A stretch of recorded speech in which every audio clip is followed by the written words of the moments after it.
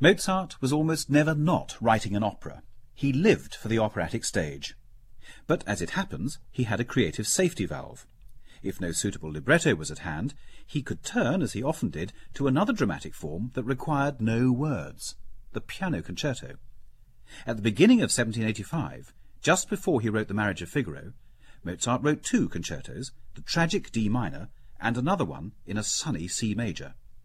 Nothing could be more theatrical than this.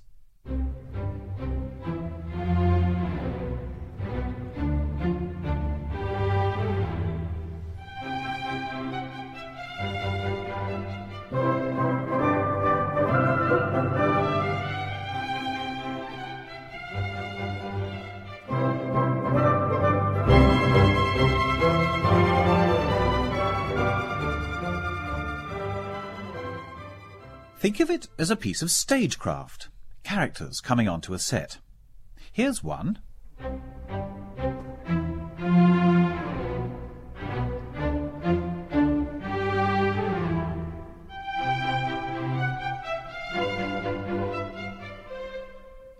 And here's another. The strings pretend not to notice.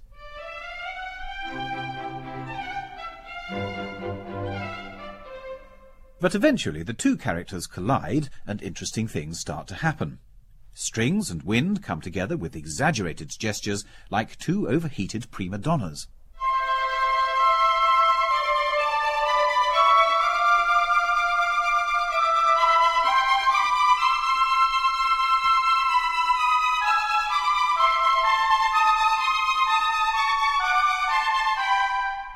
While their gentlemen escorts plod doggedly on underneath with the opening theme.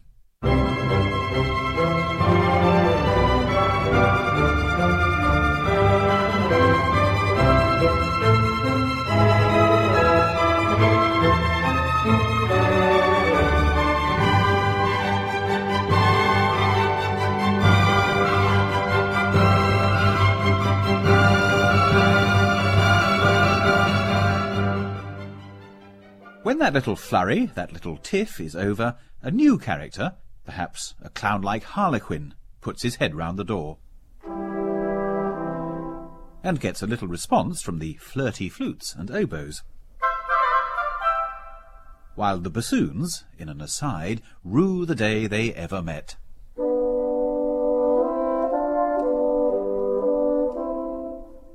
Underpinned by the basses, the whole thing comes seamlessly together.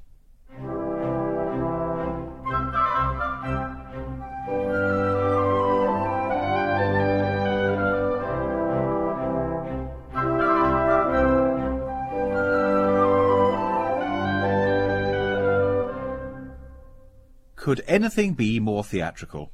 It's a perfect call and response operatic ensemble. I've gone overboard a bit, but only a bit, interpreting it all as a scene from a comedy, but only to make the point that the heart of Mozart's compositional technique is operatic, and off-stage nowhere more so than in the piano concertos. As a boy, Mozart used to entertain his aristocratic patrons by inventing operatic scenes, accompanying himself at the piano, and adopting the necessary changes in voice and facial expressions as he felt like it. This is a grown-up version of that childhood clowning. It's an operatic scene without words.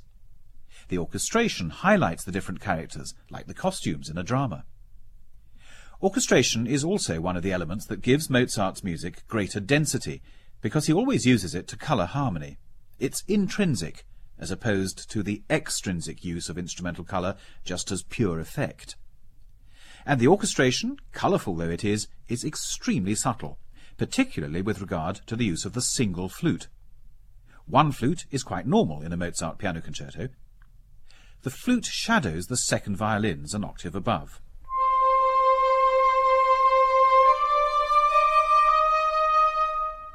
We played that at half speed, so that you could hear that the flute lagged behind at the end, moving up half a beat after the violins.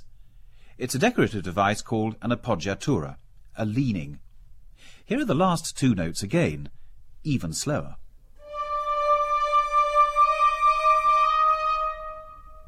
Dissonances are being suggested without being hammered home.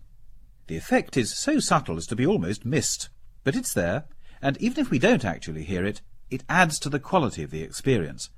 Here it is back in context.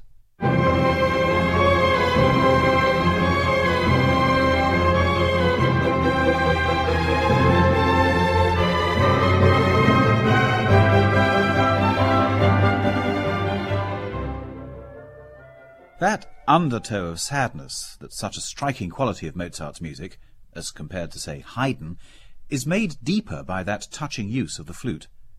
It means Mozart's music can swing both ways, into the sun or into the shadows at the drop of a hat. That's one reason why his talent was so suited to opera, and why much of his non-operatic music sounds operatic. The whole concept of a piano concerto is pretty dramatic anyway, implying as it does all sorts of relationships between the soloist and members of the orchestral ensemble. So, where's the piano in this concerto? What part in the drama does it play? Well, the lead, of course. We've met an assortment of minor characters paving the way for the star. We're on tenterhooks for the big entrance. Did I say big? Well, while the woodwind and strings swap polite conversation, like courtiers awaiting the arrival of the prince, the piano slips onto the stage from the side.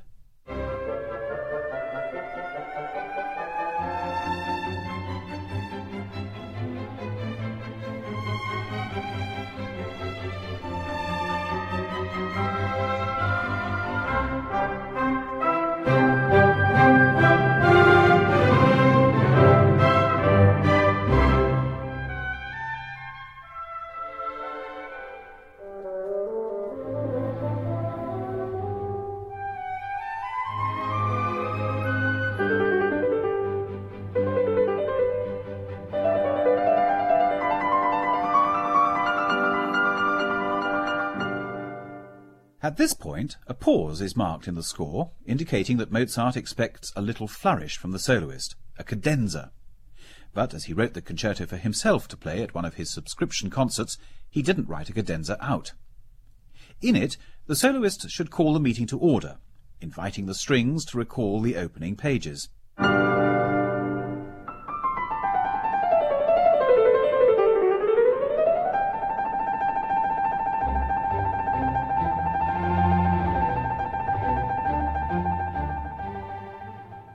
The piano hardly ever concerns itself with such an obvious topic, and taking it as read, moves on to the answering phrase, decorating the repeat almost out of all recognition.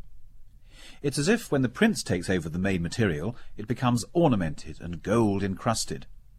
The piano stamps its own character and style of speech on the shared music, saying more or less the same thing, but using fancier words.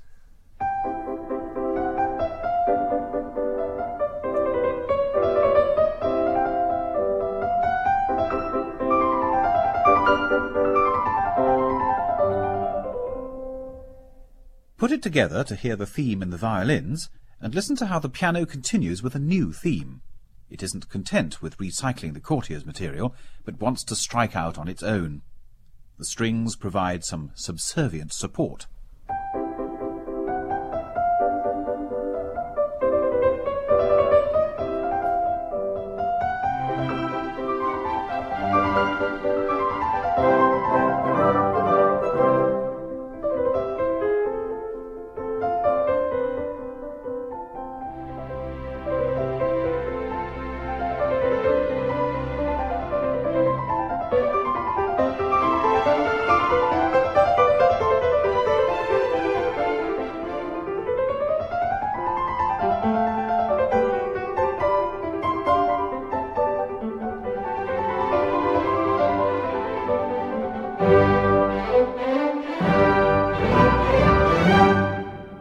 At this point, Mozart pulls another dramatic rabbit out of his showman's hat.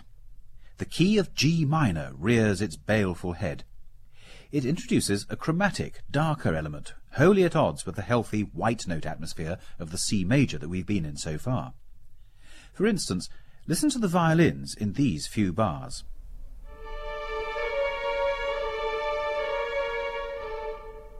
Add the piano and slow it down, and you can hear the gentle clash as the piano rises to a top C natural against the violin's C sharp.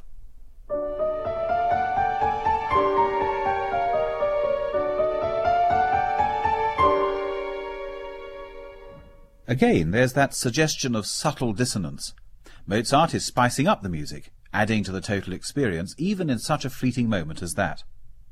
And, alongside the dissonance, there's that undertow of sadness emphasized by those clashes. G minor was always an important key for Mozart. When he uses it, you have to take notice of the fact. And particularly in a sunny, operatically cheerful movement like this one, the use of the key of G minor seems almost disproportionate.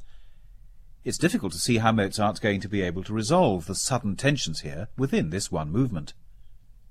In a way, this passage seems not to belong to this concerto. It's as if we've stepped outside the opera house for a moment into a different world. That becomes even clearer if you compare the start of this section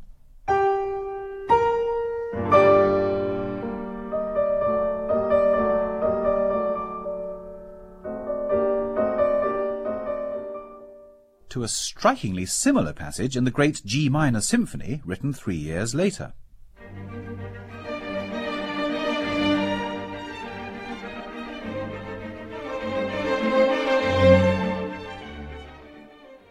How conscious was that connection in Mozart's mind when he came to write that symphony? It's one of those imponderables. More than likely, Mozart's mind turned naturally in that melodic direction when he wrote in the key of G minor. But it's another factor that gives this moment in the concerto added significance.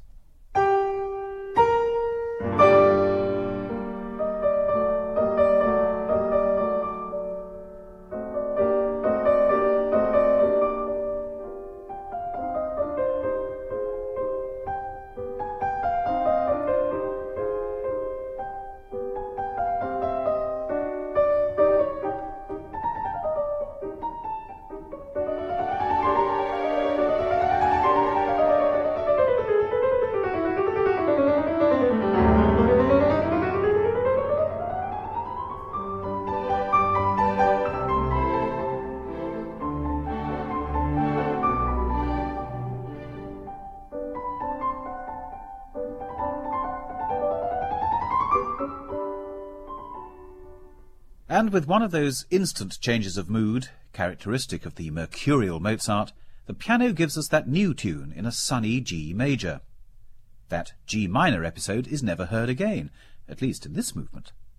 Such, it would seem, is the generosity of the operatic mind. Wait till the last movement, though.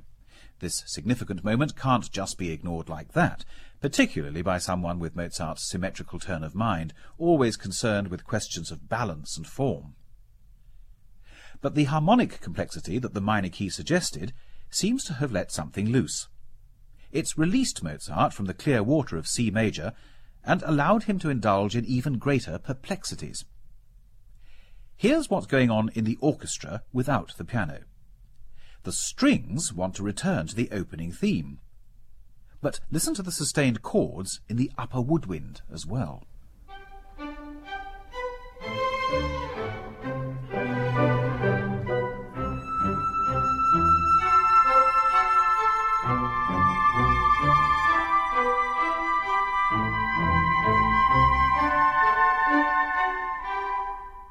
Now that's harmonically piquant enough, but listen to what the piano is doing at the same time.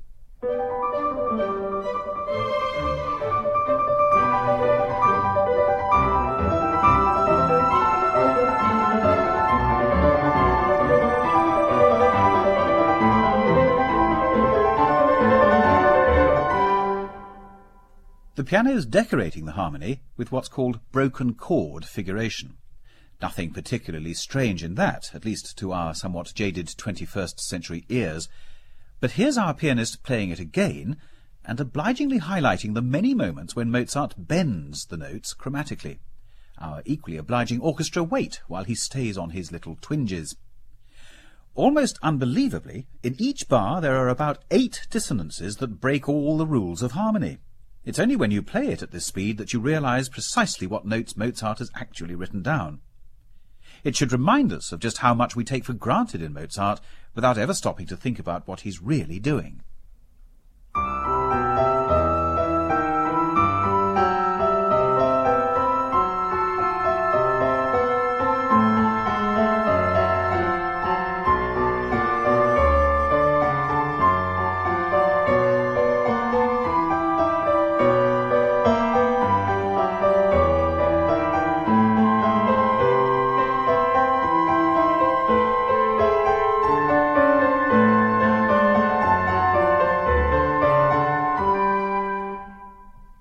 It must have been this and similar passages in the concerto which caused Mozart's father, Leopold, to write, "Several passages simply do not harmonize unless one hears all the instruments playing together."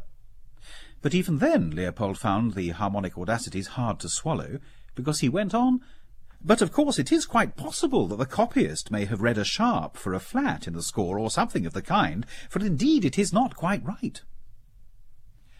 One effect of these passing dissonances is to make the music sound more complex and more brilliant.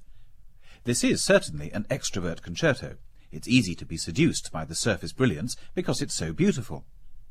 But it's worth looking deeper because there's always something underneath to think about at the same time. For instance, there's the way Mozart toys with the motifs he set up at the beginning of the movement. Even the simplest idea can reveal unexpected possibilities in Mozart's hands. At the end of the first section of the movement, the exposition, Mozart reaches a new key in which he introduces what sounds like a new theme.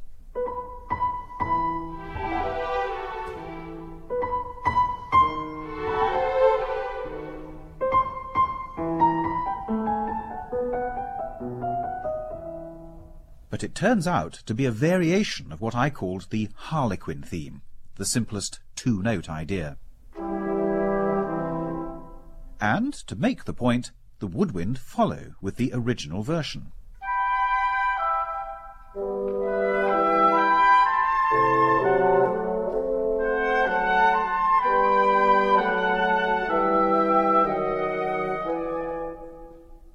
This is what I mean by Mozart provoking listeners to more thought. He's not gone down the traditional route of presenting the theme and then immediately varying it. He presented the theme 5 minutes ago and left it hanging. Then he surprises us with what seems like a new theme, and a split second later turns round and demonstrates where it came from. It's a deeper and more satisfying intellectual experience, even while we enjoy the apparent newness and the piquancy of the chromatic turns of phrase.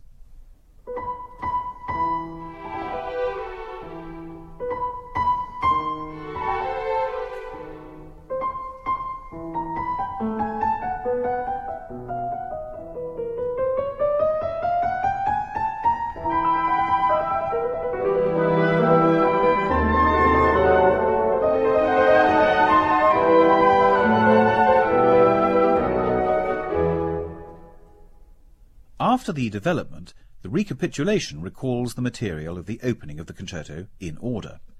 But, as I mentioned earlier, the theme reminiscent of the G minor symphony never comes back. We have to wait till a later movement for that element to return, and for the strength of its gesture to be resolved. But my talking about the musical elements in the piece so much shouldn't lead anyone to think that the operatic world has been left behind. Mozart provides a wonderfully unexpected end to the movement. The piano's been given its chance to shine in its solo cadenza, and the orchestra rounds things off. But the big gestures vanish, and one by one the characters leave the stage. It's like the end of one of Mozart's great comic ensembles. The characters have exhausted themselves with their shouting and sidle gently off, tiptoeing back to their dressing rooms.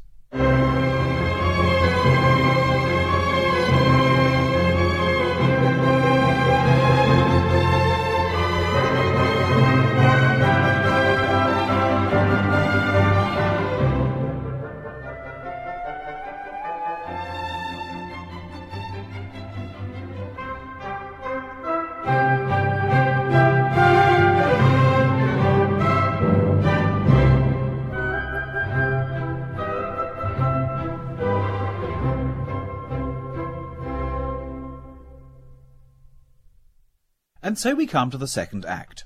Movement. But I do think anyone playing Mozart's concertos should have a highly developed understanding of theatre, for without it the spirit of the music is lost. So what can we make of the now celebrated second movement? It was made particularly famous by its use 30-odd years ago in the Swedish film Elvira Madigan. The name of the film is still attached to the concerto, although a whole generation of listeners have grown up who haven't seen the movie.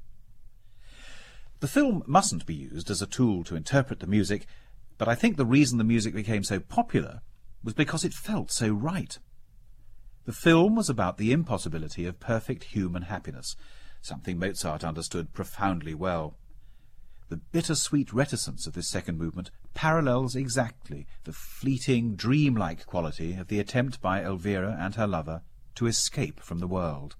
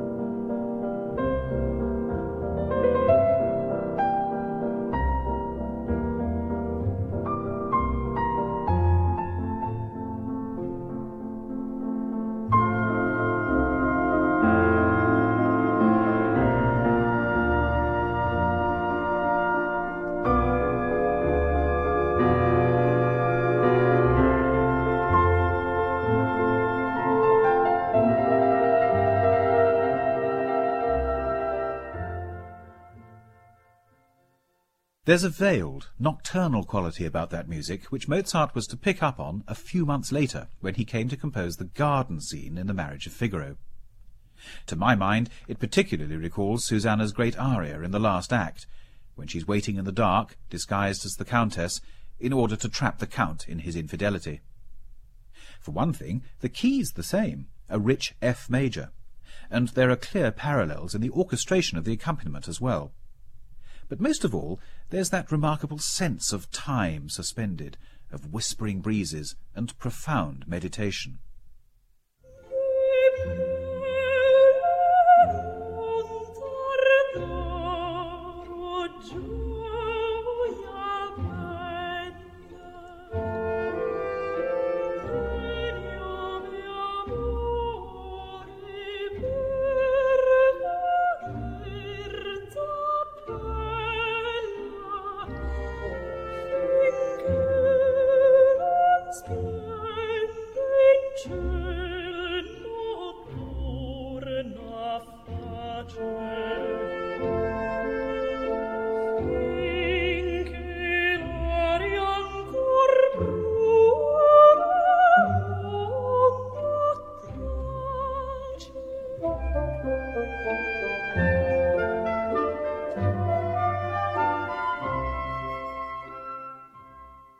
In the concerto, Mozart's orchestration seems to prefigure that sound.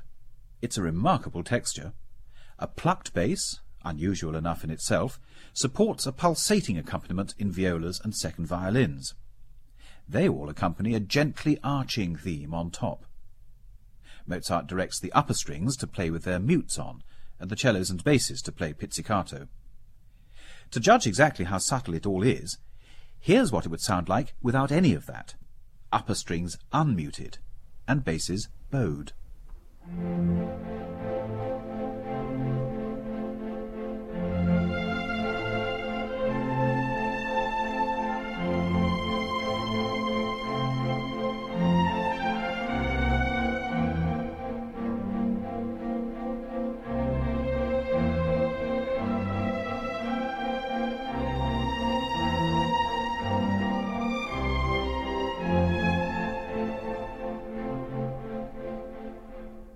A less inspired composer would have been quite happy with that texture. But Mozart veils the sound, removes the warmth, extracts the bass, and makes the whole thing sound incredibly fragile.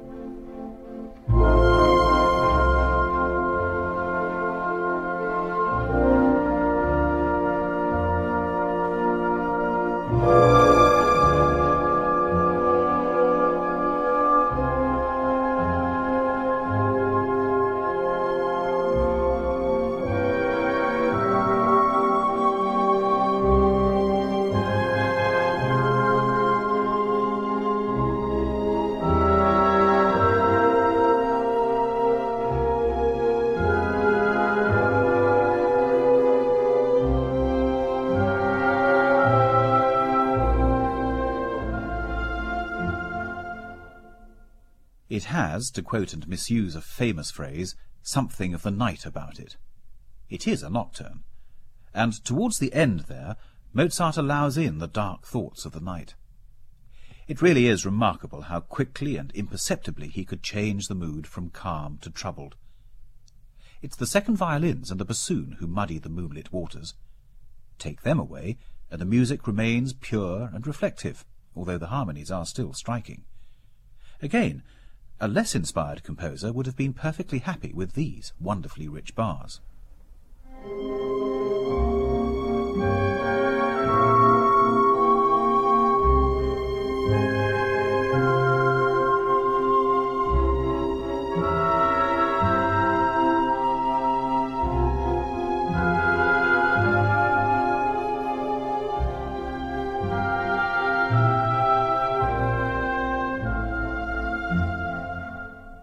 This is Mozart's troubled and troublesome element. The second violins and first bassoon hold the note on the last beat of each bar over onto the first beat of the next bar. Here it is with the violas, so that you can hear each clash in its most poignant form.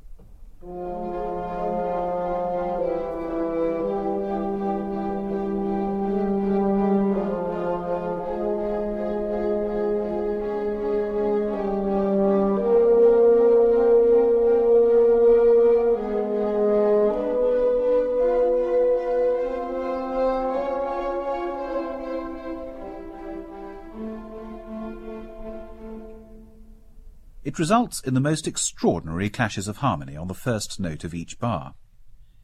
Listen for that violin and bassoon line in these bars. Somehow the muted sound of the music makes these harmonies more acceptable. But it is harmony that goes way beyond anything else written at the same time.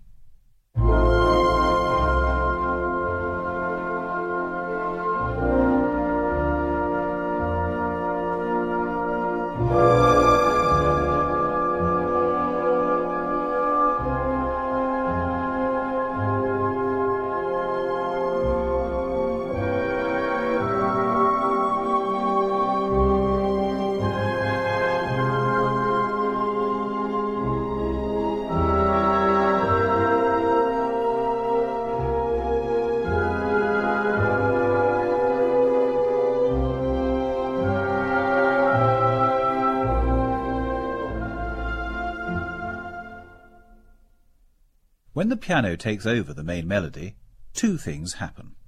One is unique, as far as I know, in the orchestral music up to that time, although Mozart did go on to use exactly the same technique in Susanna's aria. The strings, as a body, take over the pizzicato accompaniment. Secondly, the prominence of the piano line brings out the huge leaps in the melody. They have to be heard as a single voice.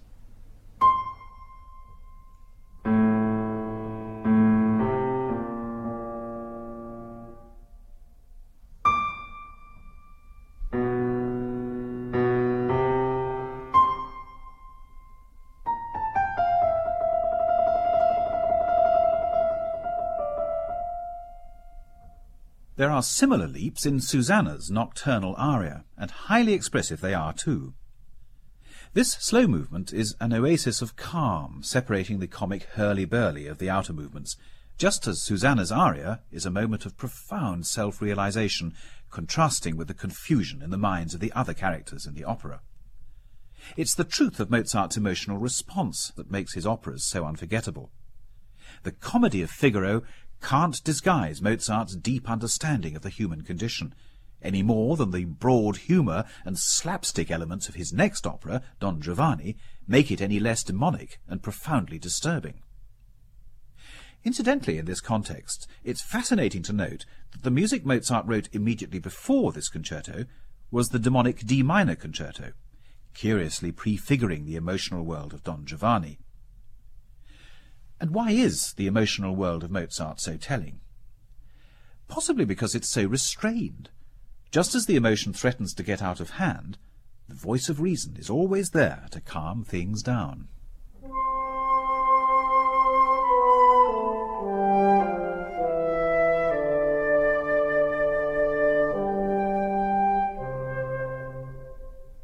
Nothing could be simpler than that characteristic little cadential phrase, but hardly anything more effective.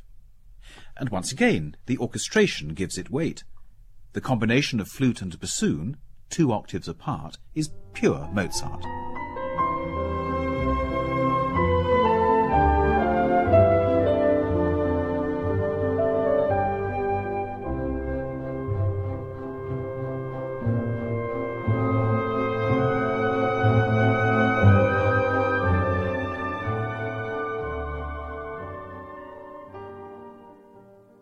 The parallels of this second movement with Susanna's aria also extend to the way the music's put together.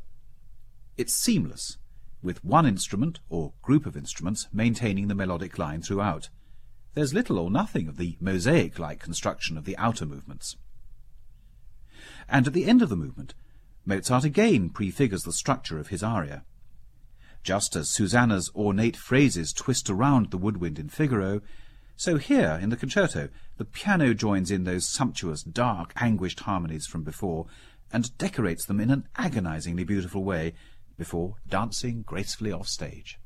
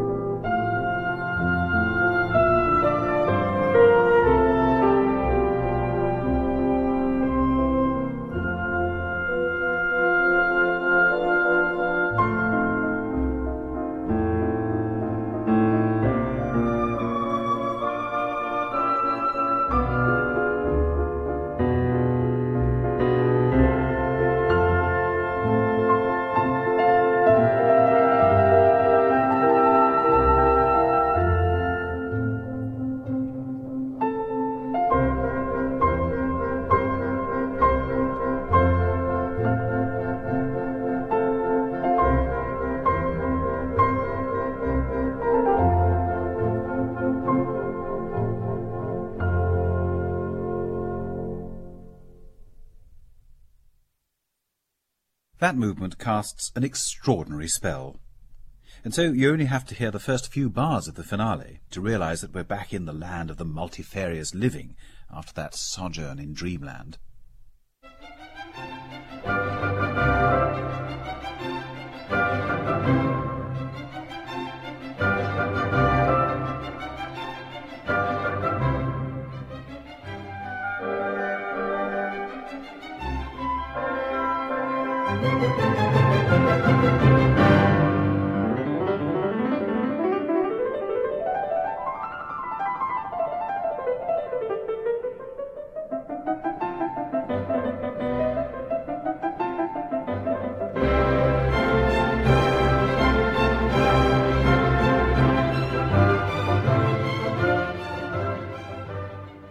That jaunty little tune is exactly what Mozart's audience would have expected in a concerto finale.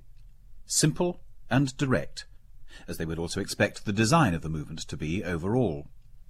We're probably setting off in a rondo, a simple formal layout where a main theme alternates with other themes. But it is more complex than that. It would be a great mistake to write off this movement as a light-hearted antidote to all the previous complexities. It is that, but it's also far more than that. Again, the world of operatic characters is never far away. Take that second phrase apart. The strings are answered by the oboes. The oboes echo the violins. They almost seem to agree with them.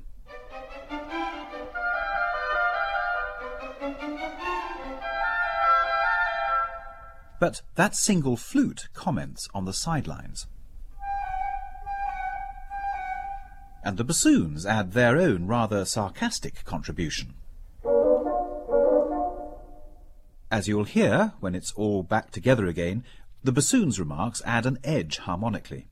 This is complex stuff, not one unified orchestral message, but a comic riot among different characters.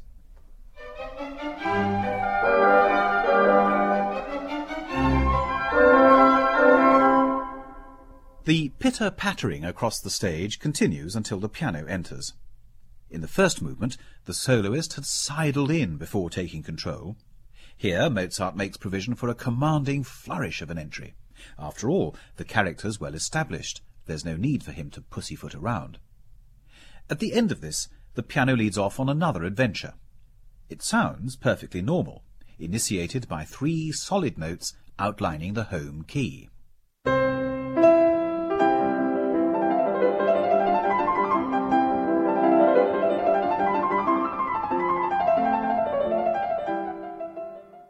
But those notes are almost identical in placing and effect to the insistent G minor theme from the first movement, which, remember, never came back.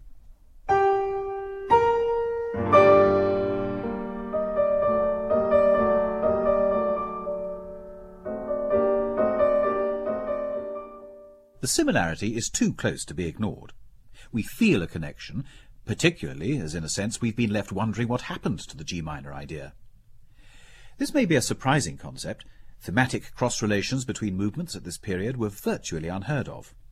But, accidental or not, it can't be ignored, and the effect is to swing the comic finale into the orbit of the events of the first movement. As it happens, it's not the only shared idea in the piece, so Mozart can't have been totally unaware of the connection. We come to a point midstream where the characters seem a little perplexed. As if to mark a point of disquiet, the piano proceeds to have an argument with the woodwind. This is something straight out of the theatre. It could so easily be a dispute between 2 operatic characters, slightly bad-tempered to start with, and getting increasingly stroppy.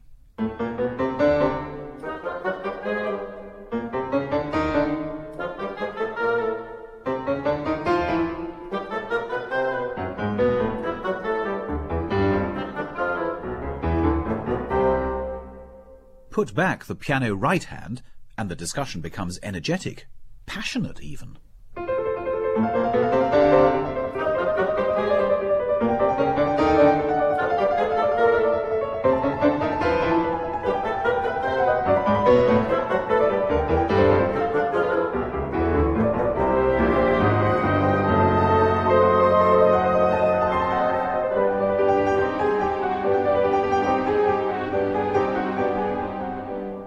But what's that little sliding turn doing at the end?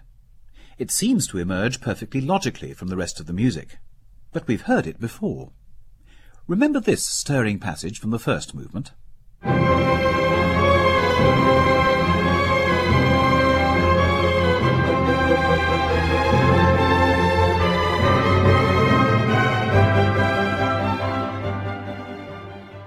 The similarity, once again, is striking. For Mozart, it was a standard closing figure, but it inevitably recalls the first movement. Like the earlier fleeting reference back to the G minor episode, it adds to the peculiar cohesion of this thematically varied piece. And it all happens at a significant point in the rondo, marking the end of the middle section, the point of greatest tension. The main theme returns, one last cadenza, and the piano brings back the rondo theme for the last time. The curtain comes down with a flurry of brilliant semiquavers. It sounds such a simple movement, and the music carries an almost unclouded innocence. It's very easy to dismiss Mozart's last movements as mere antidotes, lightweight foils to the really meaty stuff earlier. But this is a truly complex movement, all the more so for its apparent simplicity. Mozart links the whole concerto together with his subtle references and sly flashbacks, but you don't notice the artifice. It's just there to deepen the experience and satisfy the intellect. And yet, for all its intellectual depth, Mozart, quick on his feet as always, gives the last movement this wonderfully light-hearted surface, the necessary antidote to the extraordinary middle movement. And in the operatic context, it looks forward to Figaro and the happy ending. We've had the emotional turmoil, the profound insight, and the climactic denouement. This is the final chorus. The looks back are vital. We have to acknowledge the depth of the experience we've been through. But the issues have been satisfactorily resolved in these final moments. There's no leaving the stage this time, but a joyous celebration of unity and humanity.